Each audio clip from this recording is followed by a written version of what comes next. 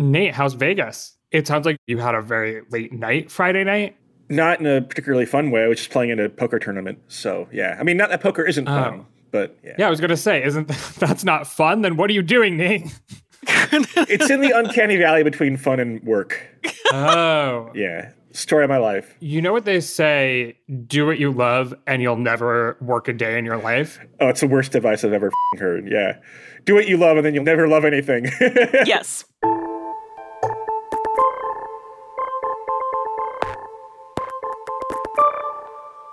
Hello and welcome to the 538 Politics Podcast. I'm Galen Druk. Who gets the blame when gas prices go up? And what are the political consequences for whoever that is? Last week, President Biden announced that the United States would ban imports of Russian oil and warned that it would mean an increase in prices at the pump. The cost of gas was already on the rise, and now it's even higher. The average cost of gas in the US today is $4.33 per gallon. A year ago, it was $2.86, according to AAA. We're going to talk about what high gas prices have meant for politics historically and some of the debates in Washington over how to bring those prices down. We're also going to mark 2 years since the pandemic shut down the country by looking at some of the ways American life has changed during that time. It's a sad milestone. Nearly 1 million Americans have died from COVID-19. It's also a milestone about how our lives have changed. We're going to concentrate on the latter today and try to lighten the mood a little with a trivia game. So, for example, what percentage of Americans adopted pets during the pandemic? And how do people say it changed their romantic relationships? We'll get to that. And of course, we have a good or bad use of polling example. We all want to make polls more accurate. So could flipping a coin while asking the questions help? We'll get more into that. And speaking of flipping, we're going to flip the script a bit and get to that at the end of the show today. So here with me to discuss it all is Editor-in-Chief Nate Silver. Hey, Nate. Hey, everybody. Also here with us is senior science writer Maggie Kurth. Hey, Maggie. Hello. And editor Santul Nakar. Welcome, Santul. Hey there. So, Nate, it's been a minute. How's the book coming along? Pretty good. I have 3 interviews tomorrow, another on Thursday. So yeah, I'm in Vegas for more productive reasons than usual this time, but it's good. Okay, fair enough. Have you gotten Elon Musk to agree to an interview yet? No, we've reached out. Elon Musk, if you're listening to this podcast, if you're someone who knows how to contact Elon Musk, drop me a note. I would love to talk to Elon Musk. I've talked to people who are friendly with Elon Musk, and I could ask them, but I usually like to go directly instead of through friends of friends. Have you tried tweeting at him yet? It seems a little cringe. A little gauche? Too cringy? It is a little cringe. But I will at some point. Last-ditch effort, it might be worth it. Or maybe we could just get the listeners of this podcast to start tweeting at him to talk to you. Hey, Elon, man, just follow me on Twitter, Elon, and then I'll DM you, and you choose the time and place, and we'll talk. Okay, good luck with that, Nate. But let's now turn to something slightly less fun, gas prices and the politics of gas prices. So in a country with rapidly rising prices, gas is one of the most clear and obvious signs. You can find the price plastered on street corners and throughway billboards. You might even say that it's evidence of inflation writ large. Okay, none of you were here last week, so this is just a joke between me and the listeners. But apparently, I have been using the expression writ large incorrectly for years, and a listener finally wrote in to tell me that. So I think that might have just been the first time I ever used writ large correctly on this podcast. However, if I'm still getting it wrong, let me know. Wait, what's it mean? What were you doing before? I was using Is this going to come back to, every time I'm on here, there's some sort of weird phrasing that Galen is using that actually, no other human does. The last time I was on here, you were talking about f***ing puppies. So, I don't really understand, how you learn how to talk. Is this the podcast where we learn that Galen is actually illiterate after all of these years speaking for a living? So, I was using writ large to say in general. Writ large actually means big and obvious or sort of exemplifying situation. Okay. See, I thought you meant it was written in big letters. Because if you go by the gas station and it says $7.29 a gallon. By the way, I have a question. Apart from wanting to talk to Elon Musk, right? What happens if gas goes over $9.99 a gallon? Can the signs accommodate it? I'm sorry. Isn't that weird? Do you know what I mean? If gas is $10.42 a gallon, because I looked at some specs for some common, I don't know why I did this, But like, I don't think they have a good way to handle it. Is that likely though at this point? Like, isn't the average like 4 something right now? Yeah, I think we're a long way off from that. California. Oh, really? It's higher in California? Oh, yeah. It's almost, I mean, at one gas station in West Hollywood, it's almost $7 or something like that. But I think, what if you just put a zero? Isn't that obvious? Wouldn't you just put zero and then the cents? Have you met the American people, Galen? People are like, well, $0 gas. I'm going to pump all my tanks full. No, I don't know. I don't think anyone, what do you mean have I met the American people? I have. The American people are very smart and would not assume in an environment where gas is really expensive that they were actually selling it for 22 cents. McDonald's handled that point where they had to like flip over from like 99 million served to millions and millions. So I think we'll figure out a way through this. So gas industry, please consult with McDonald's. Always buy another digit on your signs, guys. You never know, right? Always buy another digit. Invest in that third digit. It's going to be worth it. Life advice with Nate Silver. Exactly what we needed on a Monday morning. Always buy signs with an extra digit. Okay, we got really sidetracked there. I hope that I used writ large correctly. If I didn't, I'm sorry, but we're just going to have to go with it. Okay, so this is, of course, not the first time that we've seen high gas prices in America, so we have some evidence of how voters will respond. There's also a debate over how the U.S. should respond from a policy perspective, which we will get into. And I'll say that we have plenty of expertise on the pod today. Santoul, you published a piece on the site titled Why Americans May or May Not Blame Biden for Higher Gas Prices. Maggie, you have written an entire book about energy in America titled Before the Lights Go Out, Conquering the Energy Crisis Before It Conquers Us. And Nate, you have done many deep dives on the relationship between politics and the economy over the years, I think dating back to like the 2008 election. So let's talk about this. Santoul, let's begin with you. Historically, how do gas prices shape Americans' views of political leadership? Right. So we know that there's a significantly negative effect of gas prices on presidential approval. Now, when I say significantly negative, that doesn't mean that it's the only thing that affects presidential approval or that a 10-cent increase in gas prices leads to like a 1% decrease in presidential approval. I don't think it's fair to say that, and research has not found that. But it does appear that American voters tend to view presidents who preside over increases in gas prices significantly worse than those who don't. And so I think it's fair then to look at the current moment, the current political moment in which gas prices have risen significantly, in large part due to the Ukraine crisis, but gas prices were rising before then, and wonder how that is going to affect Biden's approval. So before we get into that specifically, why do we see this direct relationship between gas prices and presidential approval? Well, one, I think, obvious reason is that when you think about inflation and like in general price increases, gas prices are among the most obvious things to American consumers, right? You can't escape it. When you're driving down the highway, as the old saying goes, you see gas prices, you could be driving on the same road like for a month and you see gas prices rising right in front of you. So that's one reason that people have sort of theorized that gas prices play a big role in, let's say, something how Americans look at inflation expectations. So Americans who have, let's say, lived through the crises of the 1970s as it relates to oil, they tend to have worse inflation expectations after seeing rising gas prices, and they tend to rate the economy even worse too. So that's one really clear example, or one really good explanation for why gas prices play such a big factor in people's appraisement of the economy. Another thing is that everybody needs gas in the same way that everybody buys groceries, and gas prices are something that affect everybody who drives a car, which is most of the United States. And also even people who don't, right? I mean, Maggie, maybe you're more of an expert on this, but gas prices in some ways affect the cost of everything in America because everything has to make its way to the store from the port or whatever. Well, and also, I mean, if we're talking about the cost of petroleum, functionally that's what we're talking about, not just the gasoline you put in your car, and everything is made out of petroleum. I think we often lose track of just how much of the stuff we buy is related to that. I mean, everything from fertilizers that we're using for food production to plastics to all sorts of different chemicals, like everything has this petroleum basis. And if the cost of that is going up, that's going to affect more than just the gasoline in your car.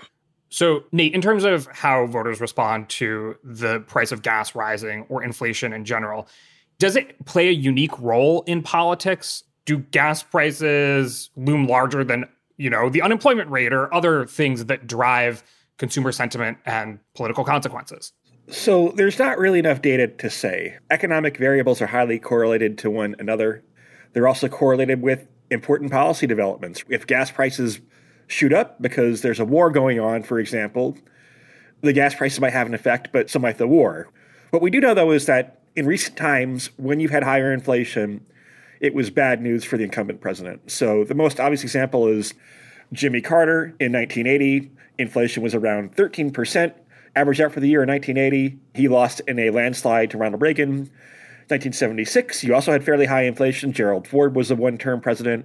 In 91, you had some stagflation amid the Gulf War.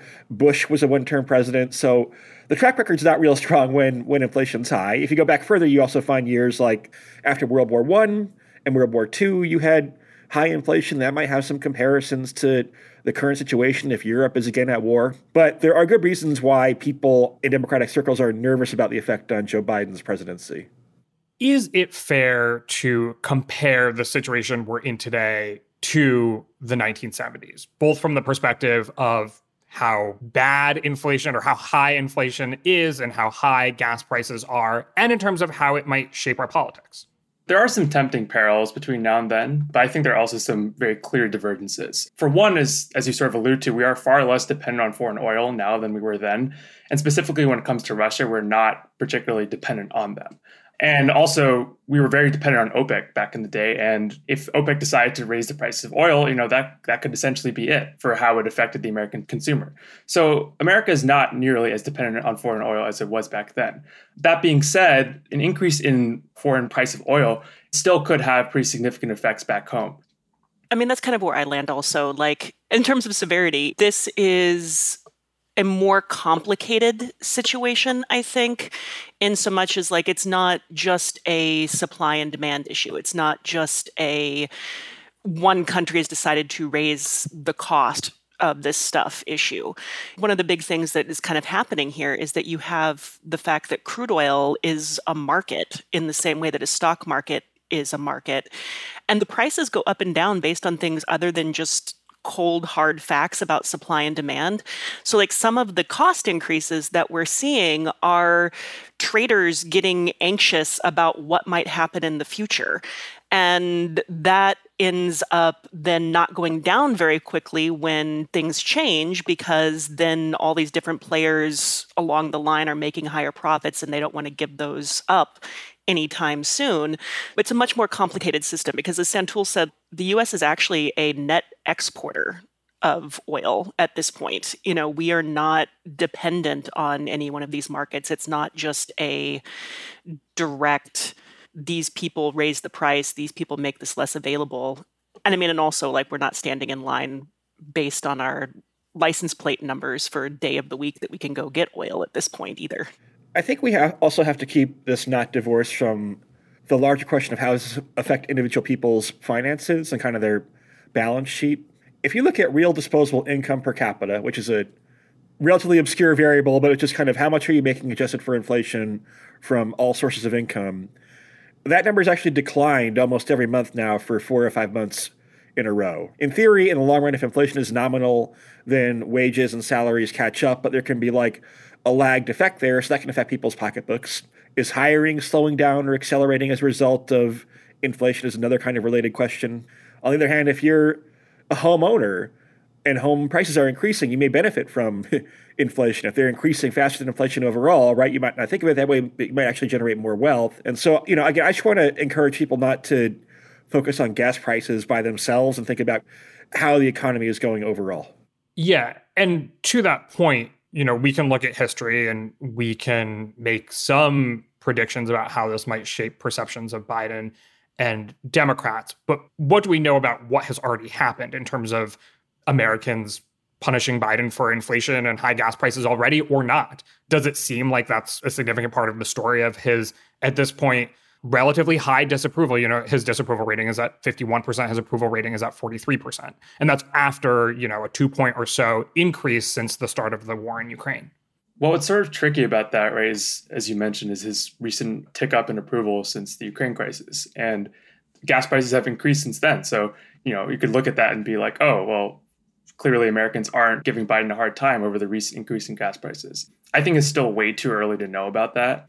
But one thing that some researchers I talked to spoke about was that what really matters now is whether Americans actually blame Biden for the gas price increases, right? So as Biden has sort of framed it, this is a Putin gas price increase. If voters actually buy that, then it could be the case that they don't actually blame him for the gas price increases. However, Americans have blamed Biden so far for the overall inflation. So it doesn't seem like high gas prices are a good thing for Biden or anything like that. But I do think it's important to be wary that just having higher gas prices doesn't guarantee a lower approval for Biden. I mean, I think it's important. If you ask voters, give them a list of issues and say, what's the most important issue? Then inflation has led in those polls for a while now. More than COVID, for example, more than immigration, which is pretty high. So I think you have to take it at face value. I mean, to Santul's point, it is interesting that like you've had inflation going on for a while. It has multiple causes. Maybe having like a little bit of a scapegoat, maybe it is convenient for Biden. I don't know. You know, we should mention, by the way, that you are now having fairly large-scale shutdowns in China, which if they are having as much trouble containing Omicron as Hong Kong has, then that could disrupt supply chains, also cause further pressure on inflation. But yeah, look, I mean, the reality of presidential politics is that when things are going badly, the president gets blamed, whether it's his fault or not. Can I give an anecdote? It's so like Thomas Friedman and cheesy, but I'll give you like an anecdote, right? Okay, share it, and then we'll decide whether or not it gets cut. Oh my God. Go ahead, Nate. I was at the Aria getting a slice of pizza last night. I mean, so relatable. Getting a slice of pizza is totally relatable. F you. I mean, yeah, of course. I mean, that was 50% facetious, 50% earnest. Okay. Which is how I always am. And the slice of pizza costs $8.29, I think. It's a casino. Wait, what? What? Jesus. Yeah. What? And the woman is $8.29, right? It's a okay slice of pepperoni pizza. And it's this woman who serves it. She looks like she's probably a liberal, right? And this other casino employee. Wait. Okay. Sorry. She's a younger, hip-looking woman. She's a younger, hip-looking woman. This older casino employee goes up to her, and he tells her, when I'm kind of in earshot, getting my spice, I'm going to get all the, the spices. What's this pepper and stuff, right? I'm putting all the cheese and pepper on. Chili flakes. The chili flakes and the Parmesan. If I'm paying $8.29 for a slice, I'm going to like get my money's worth with the chili flakes. I'll tell you that much. Just walk out with the condiments. But he comes up to her, and I overhear him saying, "Lady, I know you're from a blue state, but this $8.29 pizza, our prices, this is why you have to vote Republican in 2022.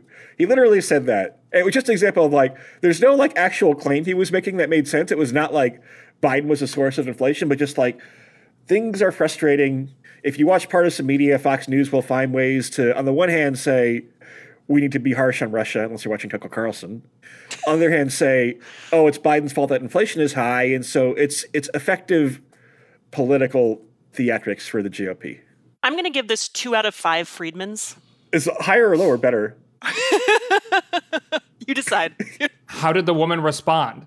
She kind of shrugged it off. I was eavesdropping. I wasn't like involving myself in the conversation. But that's so fat. It's like, but that, you got to round out the story. Okay, I'll go back tonight and interview her. I would add to this because I think this is interesting just in the context of like, the political context of like, oh, there's something that somebody in charge can do about to change this, which I'm not actually certain that there is when it comes to oil, because like some of the rhetoric around this has been, oh, well, we just need to open up more US oil production. And we already export more oil than we import. We already produce more oil than we actually use in the US. And there's this whole complicated, interesting thing happening where, like, back in the 90s, the oil companies put all this investment into refineries that were geared to a specific kind of oil, like a higher sulfur, they'll call it sour crude. And then the fracking boom happened, and that all happens to be a completely different kind of oil, which is sweet crude, that can't be processed by these facilities that they spent crap tons of money building. So we export the stuff that we produce here to Europe where they can process it, and we import sour crude here where we can process it. And like, there's not necessarily something that any president could really do to make more US processable oil suddenly magically appear out of the US, because like what we're already producing is not stuff we can actually refine here, and that's not going to change it.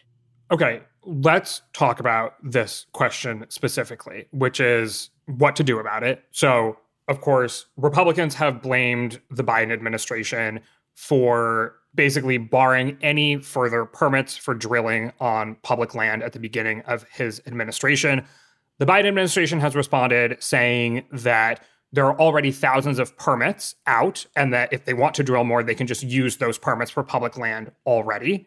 On top of that, domestic output is currently at 11 million barrels a day. Pre-pandemic, it was at 13 million barrels a day. So there is room to ramp up production as is. Just adding that information to sort of what you've just shared. There's talk of suspending taxes for gas on a federal or state level in some cases. The US and 30 other countries agreed to release 60 million barrels from their strategic reserves. Is there an answer here? You explained one reason that it's complicated, but are either side right? Are the actions that they've taken so far realistic in terms of lowering the price of gas? Thinking about this, I don't actually know that there is a way to lower the price of gas right now. There's not a one weird trick that's going to make this better that somebody could do if they just had like the political willpower or the right ideology. And it's because of things like what I already talked about, where like some of the cost going up is traders having trader feelings. Some of it is actually tied to Russia. Some of it is actually tied to supply and demand, but not all of it. And I don't know exactly like what move you would make that would obviously and naturally fix this right now. Yeah, one problem with gas taxes is that the U.S. has very low gas taxes already. Our average gas tax per gallon at the federal level is around 60 cents per gallon. That's the lowest in the OECD countries, except for Mexico, which has no gas tax at all, if I'm reading this chart correctly. The states will tack on somewhere between 10 and 60 cents per gallon on top of that. California is higher, for instance, than Alabama. But, you could pull that lever and it wouldn't necessarily help all that much. Yeah, I mean, I wonder just how much of this is just about the pandemic supply chain at the end of the day. I think there are certain actions like the strategic reserve that seem like they could alleviate gas prices in the short term, easing sanctions on Venezuela, which I think has already gotten some blowback for Biden. And that's its own discussion, I think.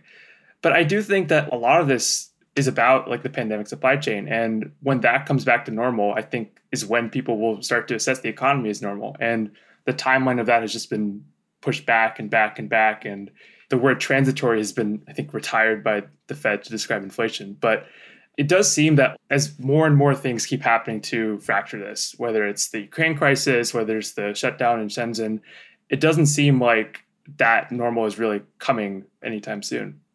Before we wrap up talking about gas prices and the politics of it all, Santul, you mentioned that the White House had approached Venezuela. They've also approached Iran and Saudi Arabia about ramping up production. So it seems that the White House thinks that that's one potential answer for this.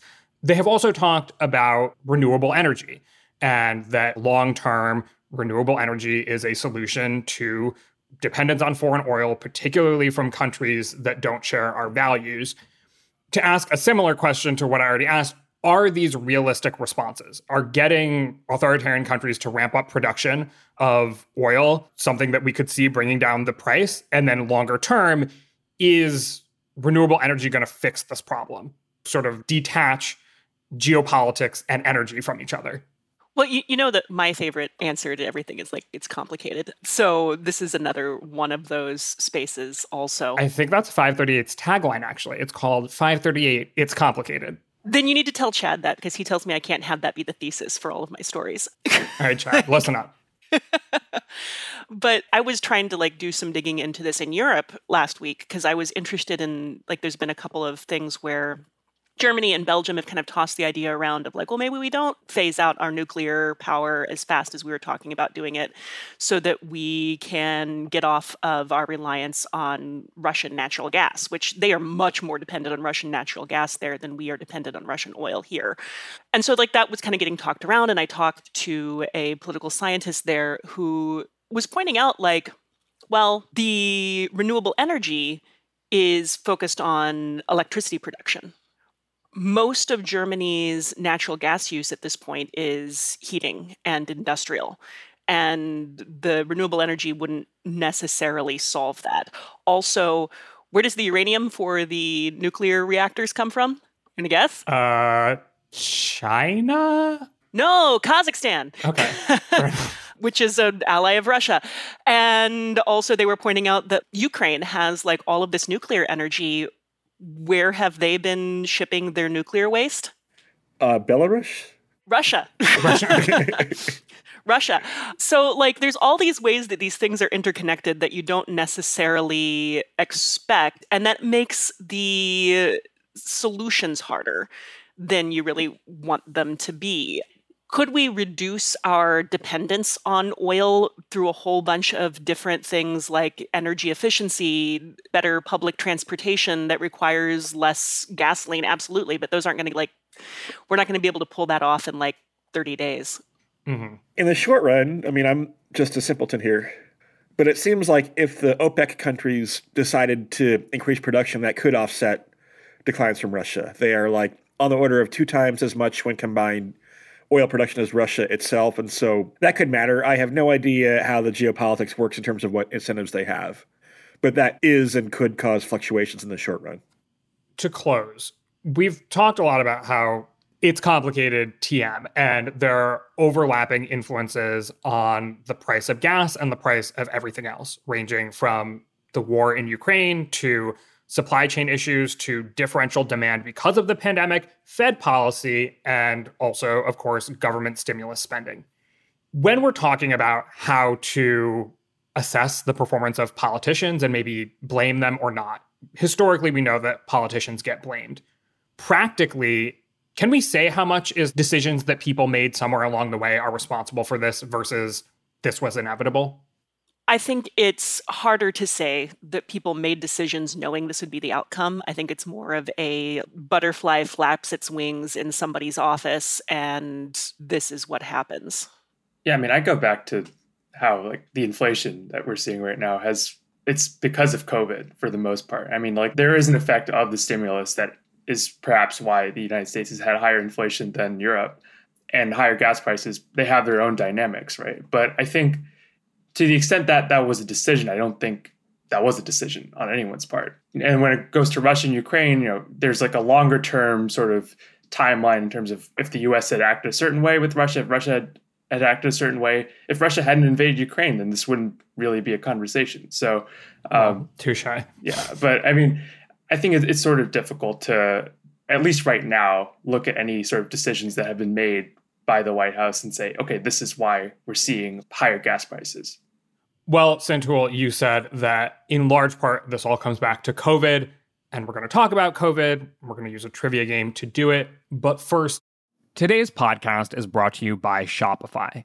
Ready to make the smartest choice for your business? Say hello to Shopify, the global commerce platform that makes selling a breeze. Whether you're starting your online shop, opening your first physical store, or hitting 1 million orders, Shopify is your growth partner. Sell everywhere with Shopify's all-in-one e-commerce platform and in-person POS system. Turn browsers into buyers with Shopify's best converting checkout, 36% better than other platforms. Effortlessly sell more with Shopify Magic, your AI-powered all-star. Did you know Shopify powers 10% of all e-commerce in the US and supports global brands like Allbirds, Rothy's, and Brooklinen. Join millions of successful entrepreneurs across 175 countries, backed by Shopify's extensive support and help resources. Because businesses that grow, grow with Shopify. Start your success story today. Sign up for a $1 per month trial period at shopify.com/538. That's the numbers, not the letters. Shopify.com/538. Hey, I'm Andy Mitchell, a New York Times bestselling author. And I'm Sabrina Kohlberg, a morning television producer. We're moms of toddlers and best friends of 20 years. And we both love to talk about being parents, yes, but also pop culture. So we're combining our two interests by talking to celebrities, writers, and fellow scholars of TV and movies. Cinema, really. About what we all can learn from the fictional moms we love to watch. From ABC Audio and Good Morning America, Pop Culture Moms is out now wherever you listen to podcasts. It's been 2 years since the United States shut down in response to the COVID-19 pandemic. I think March 11th is considered the day that everything changed. It's the day that the World Health Organization officially referred to COVID as a pandemic. It's also the day the NBA suspended its season, Trump banned travel from Europe, and most importantly, Tom Hanks and Rita Wilson announced that they had tested positive from COVID-19. So to mark this anniversary, we're going to play a game that we're calling the United Stats of America. There is an accompanying video series on 538's YouTube page if you want some more. But essentially, you have to guess how Americans are feeling or what they're doing based on the polls. And the theme for today is how American life changed during the 2 years since that fateful March 11th. Are you all ready for this? Sure. Let's do it. How do you guys remember March 11th? I attempted to make a Paris breast with some friends. What's that? It's like a choux pastry stuffed with hazelnut cream situation. That sounds amazing and exactly the kind of thing you need in the event of a pandemic.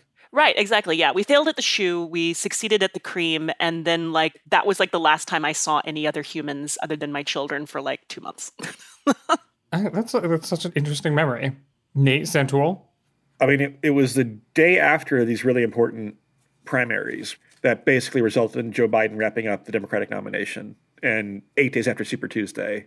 So I've been running all around to primary states and conferences, and that's a busy time of year in general, and then was flying that day to Kansas City to see my partner's family. And on the flight, it all starts happening. Trump announces that there's a travel ban. Tom Hanks tests positive. Rudy Gobert tests positive. The NBA season is shut down. So you're literally flying into a different world, it felt like. I got off the ground and my Uber driver didn't care about Tom Hanks. He was a huge NBA guy, though. So it was Rudy Gobert, oh my God, this is serious, right? And then I got barbecue, and then it was one of the last meals I ate in person for several months. Was someone remotely eating for you? Remotely eating for me? What do you mean? You said it was one of the last meals you ate in person for months. In a restaurant. In person, yeah. Santoul, how do you remember it?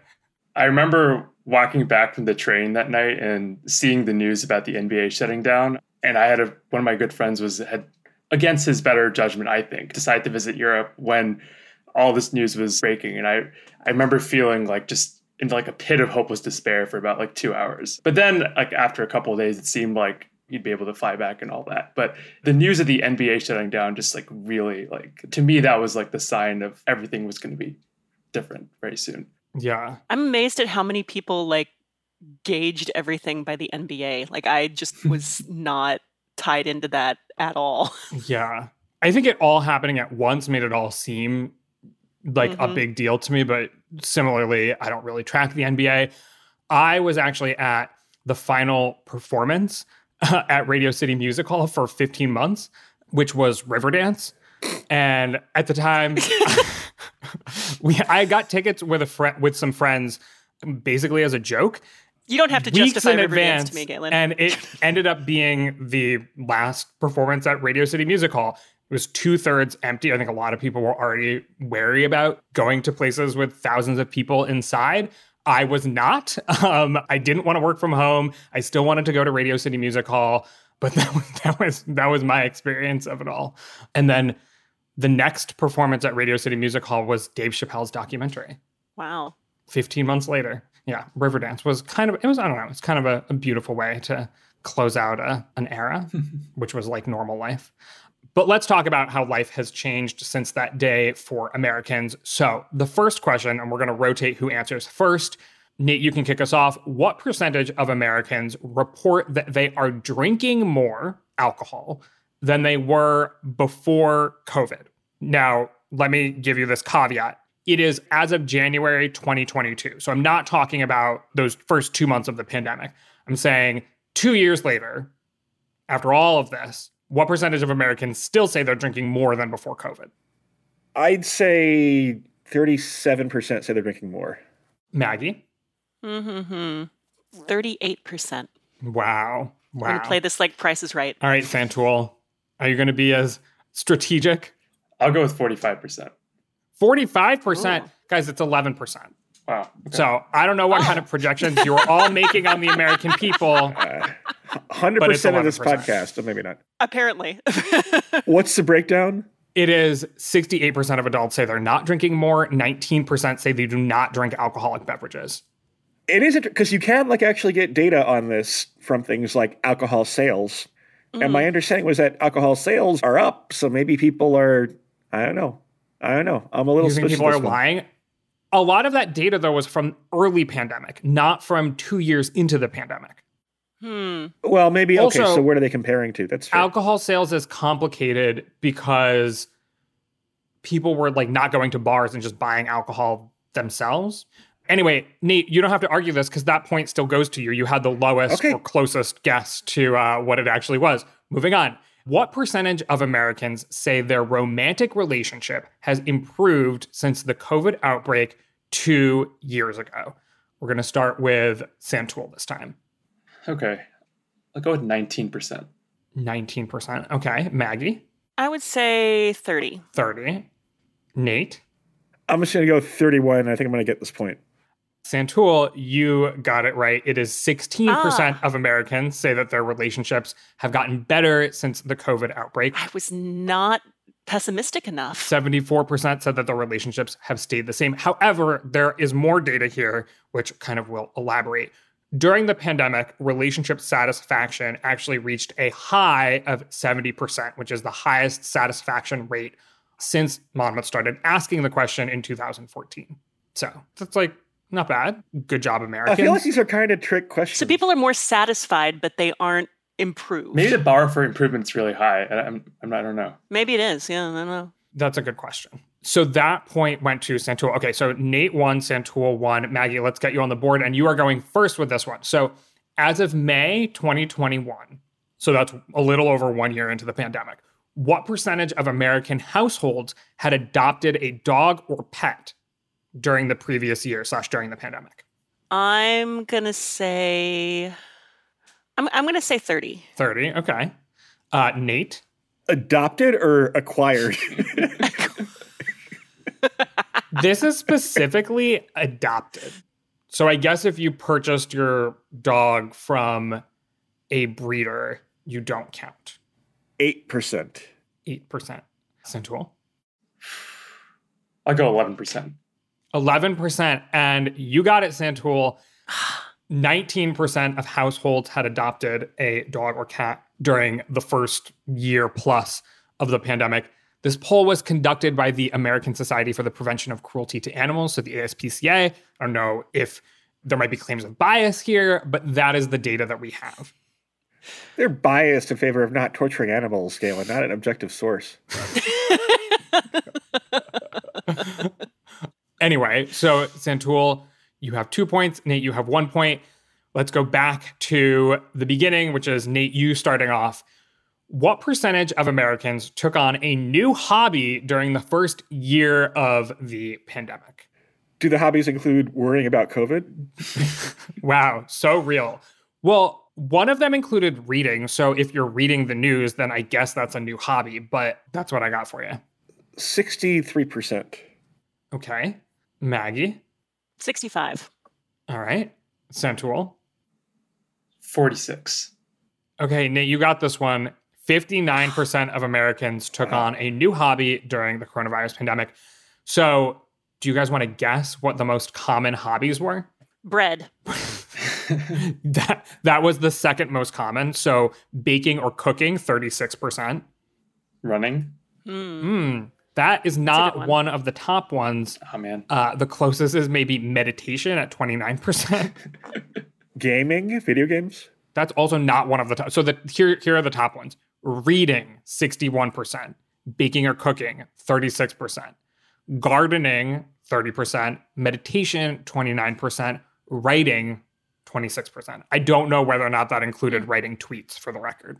I feel like there's some like non-response bias here. It's way too all wholesome. really wholesome. Yeah. That's what I was thinking. Like, there are definitely some How things that non-wholesome some can hobbies, you be trapped alone in your house? There are definitely some hobbies that people picked up that they're not sharing here. We don't have to mention use. what they were. We don't even have to allude to them. Maybe we already have. Okay, so Nate and Santul, you are tied. I have a tiebreaker, which either will result in one of you winning or putting Maggie on the board, and then you're all winners. Okay, so this question, Santul, you start. So this polling from Pew was conducted during the pandemic, about a year and a half in, to sort of get a sense of how Americans ascribe meaning to life, both the good and the bad, especially during this sort of existential period of time in American life. So here's the question. What percentage of Americans agreed with the statement, at least somewhat, that Satan is responsible for most of the suffering in the world? Satan? Like the devil? Yeah, like the devil. Like Okay. Satan. Okay. Oh, man. Like any devil? Like non-denominational or... Not denominational. So they Satan. just asked Satan. That's the exact word that they used in this poll. Okay. I'm going to say 23%. 23%. Okay, Nate. 27%. 27%. Okay, Maggie. 19. 19%. So, wait, Nate, you got it, but you still weren't all that close. So 44% of U.S. adults said Oh, that geez. Satan is higher than I responsible would've for guessed. most of the suffering in the world. Man. In a Pew poll from September 2021. Is Satan raising gas prices? Have we considered this? Yeah, why can't Biden just blame Satan? I mean, we're joking. Obviously, religion does play a big role in politics, and maybe we should talk more about it. But We should. to put a finer point on this, the 44% of U.S. adults said that that statement reflects their view very well or somewhat well. I think it's possible that there is bias here in terms of like you give people 5 answers instead of 2 answers, and there's Oh, going to very be or somewhat. Okay. more in the middle. But like 44% of Americans are reasonably open to Satan being responsible for most of the suffering in the world. And on that note, Nate, you won. Woo! Satan.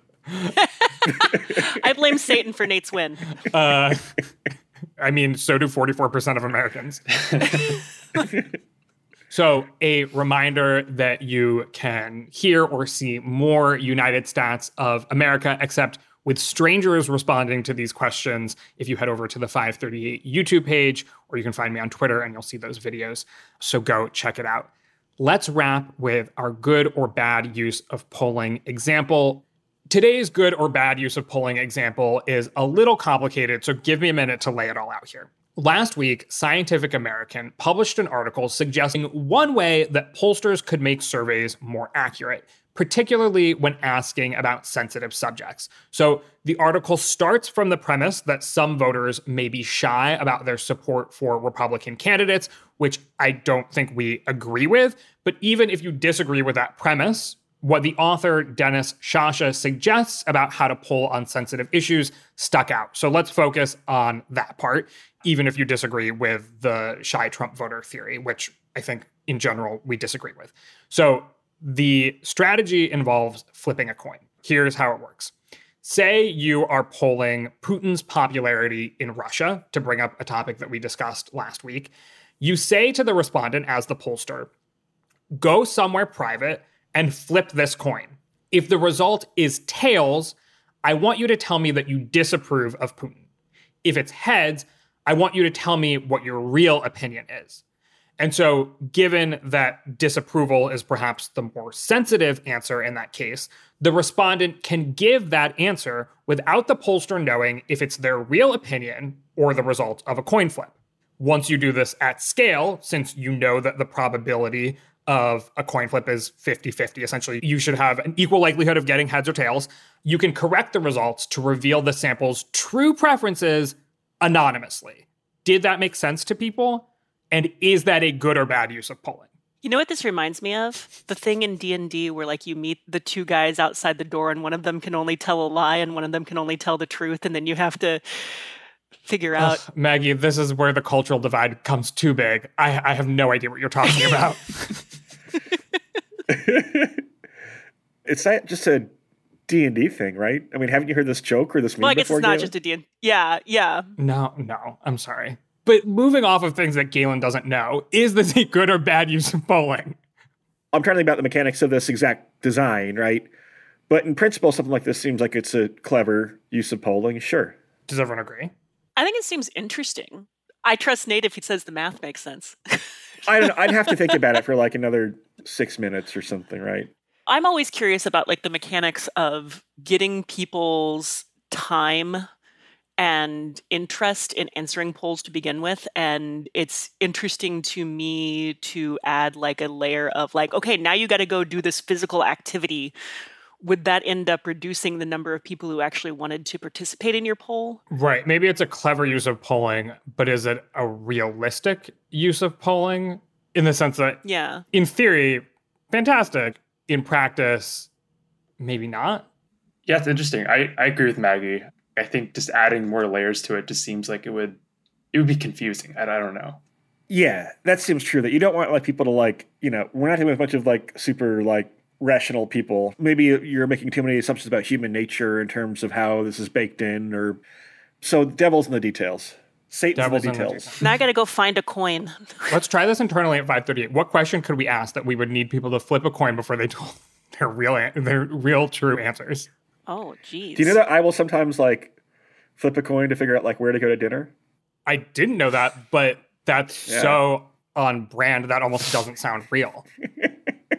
My 8-year-old is learning how to flip a coin, which actually turns out to be a very difficult physical task because she's learning how to play Pokemon, and apparently coin flipping is important somehow in the playing of Pokemon. And so we had to have a conversation about how just tossing it up in the air without it spinning is not, that doesn't actually count.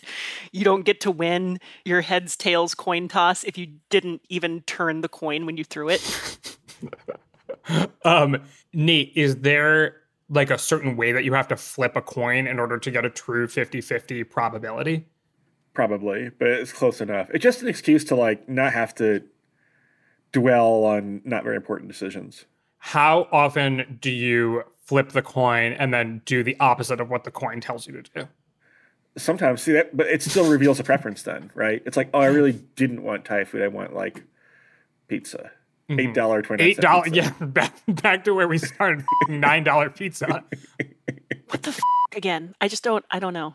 Santul, close us out. What's your relationship to coin flipping?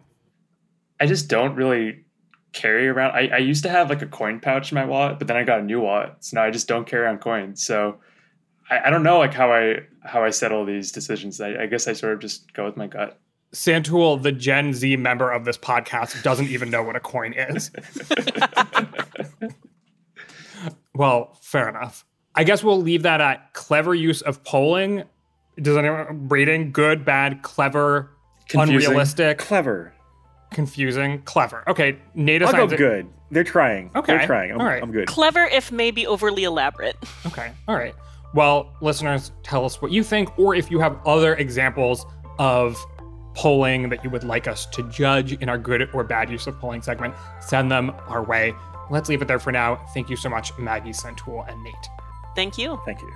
My name is Galen Druk. Tony Chow is in the virtual control room. Claire Bidigary Curtis is on audio editing. Chadwick Matlin is our editorial director, and Emily Vanesky is our intern.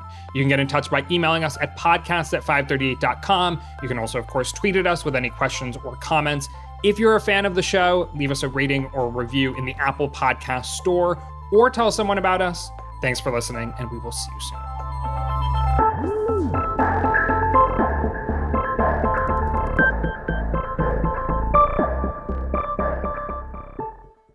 people who disappear without a trace. Where is she? The most notorious murder cases in New York. Pure evil. And the most devious killers. There's a Hannibal Lecter feel to him. For chilling true crime stories, follow the True Crime NYC podcast wherever you listen.